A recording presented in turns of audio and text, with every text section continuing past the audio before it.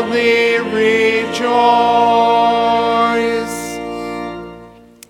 Grace, mercy, and peace to you from God our Father and from our Lord and Savior Jesus Christ. The word of God for our meditation is the gospel lesson appointed for Palm Sunday, recorded in Matthew chapter 21. Now when they drew near Jerusalem and came to Bethphage at the Mount of Olives, then Jesus sent 2 disciples, saying to them, "Go into the village opposite you, and immediately you will find a donkey tied and a colt with her. Loose them and bring them to me. And if anyone says anything to you, you shall say, 'The Lord has need of them,' and immediately he will send them." All this was done that it might be fulfilled which was spoken by the prophet, saying, "Tell the daughter of Zion, behold, your king is coming to you, lowly and sitting on a donkey, a colt, the foal of a donkey." So the disciples went and did as Jesus commanded them. They brought the donkey and the colt, laid their clothes on them, and set him on them. And a very great multitude spread their clothes on the road. Others cut down branches from the trees and spread them on the road. Then the multitudes who went before and those who followed cried out, saying, "Hosanna to the Son of David! Blessed is he who comes in the name of the Lord! Hosanna in the highest!" And when he had come into Jerusalem, all the city was moved, saying, "Who is this?" So the multitude said, "This is Jesus, the prophet from Nazareth of Galilee." These are your words, Heavenly Father. Sanctify us by your truth. Your word is truth. Amen.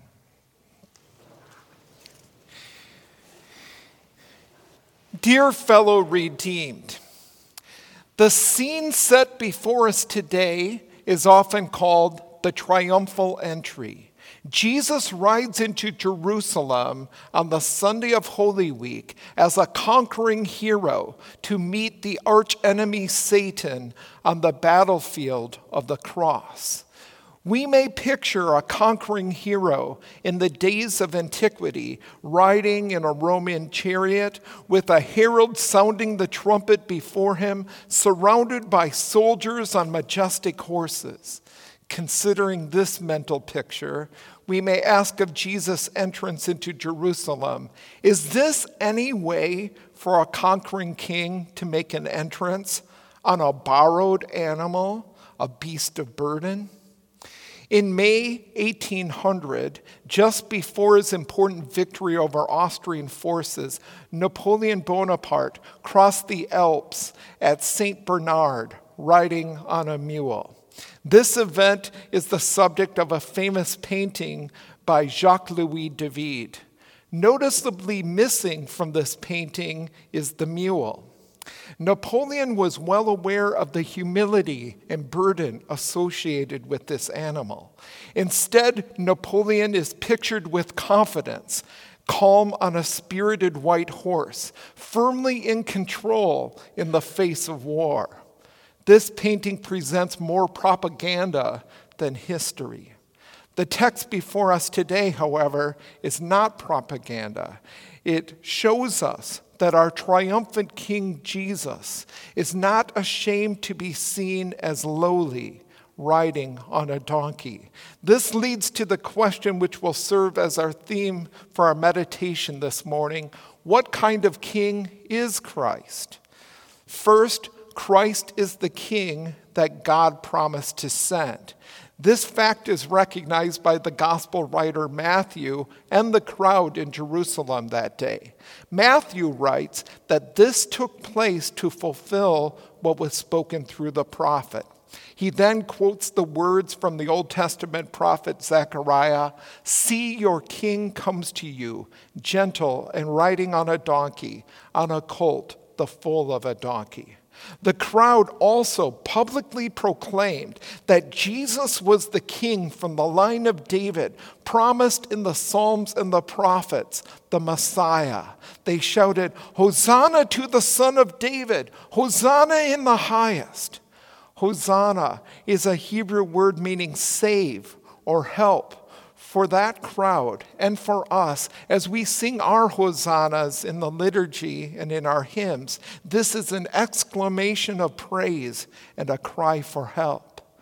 Some from the crowd took off their cloaks and spread them on the ground.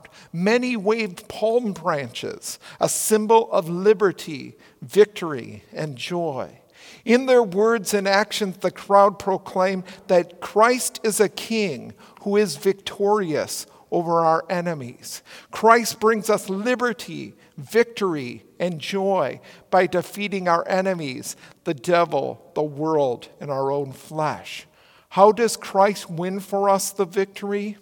Here again, he operates contrary to human reason and expectations by suffering for us. He wins the victory by bearing our burdens. What is our greatest burden? We may think of all our schoolwork or emotional or financial burdens. Our greatest burden, however, quite simply is sin. Because of sin, each of us is in a desperate situation from which we cannot save ourselves. Psalm 51 tells us we were brought forth in iniquity and are sinful from conception. As a result, our minds are hostile toward God. Our thoughts are filled with lust and greed. Our words are often mean-spirited. We serve ourselves and fail to help those who are around us who are in need. And this is shown by Scripture to be a very serious matter. For whoever has broken just one of God's commandments is guilty of breaking all of them. Guilty before God, we deserve eternal punishment in hell.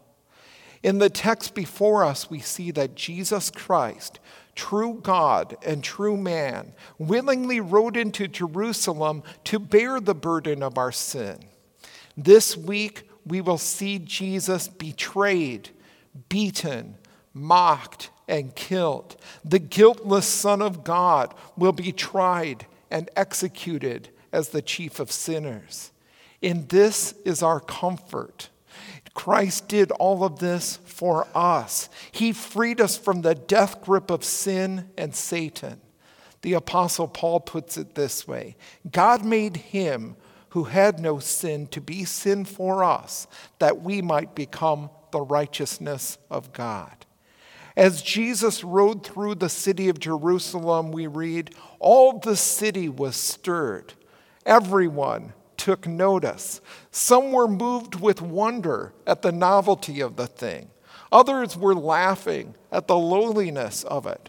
Others cried out with joy, while the religious leaders were filled with envy. Where do you picture yourself in the crowd? Before you are too quick to identify yourself with those waving their branches and cheering, let me remind you that this crowd too could be swayed. A few days later, many would join that mob which cried out, "Crucify! Crucify!" But in this regard, we must admit that we are like those who were swayed. We all too often are weak in our confession as we face the sway of the crowd or opposition. We may find it easy to stand up for the truths of Holy Scripture, to be concerned about sanctified living, or to speak about our Savior at a Christian college or seminary. But what about when we're off this campus and out in the world, at work, or at social gatherings? It is easy to be led into coarse joking and flesh-pleasing actions, and to forget that we are set apart as children of God. Do we suddenly become ashamed when those around us mock our belief in creation, or say that Jesus was only a good man? We all have failed as Christ's witnesses, and so have joined the crowd that mocked him. In the account before us and throughout the week, we will see Jesus' perfect witness and his perfect obedience to the Father's will, his obedience to the point of death, even the death of the cross. Jesus' blood shed on the cross cleanses us from our disobedience and purifies us from all sin, even our failure to confess him. And so we are covered with the white robe of Christ's righteousness. Wearing robes of Christ's righteousness, may we join in that great multitude from every tribe, people, and language, holding palm branches in our hands and singing, "Salvation belongs to our God, who sits on the throne, and to the Lamb. Amen." Please rise for prayer.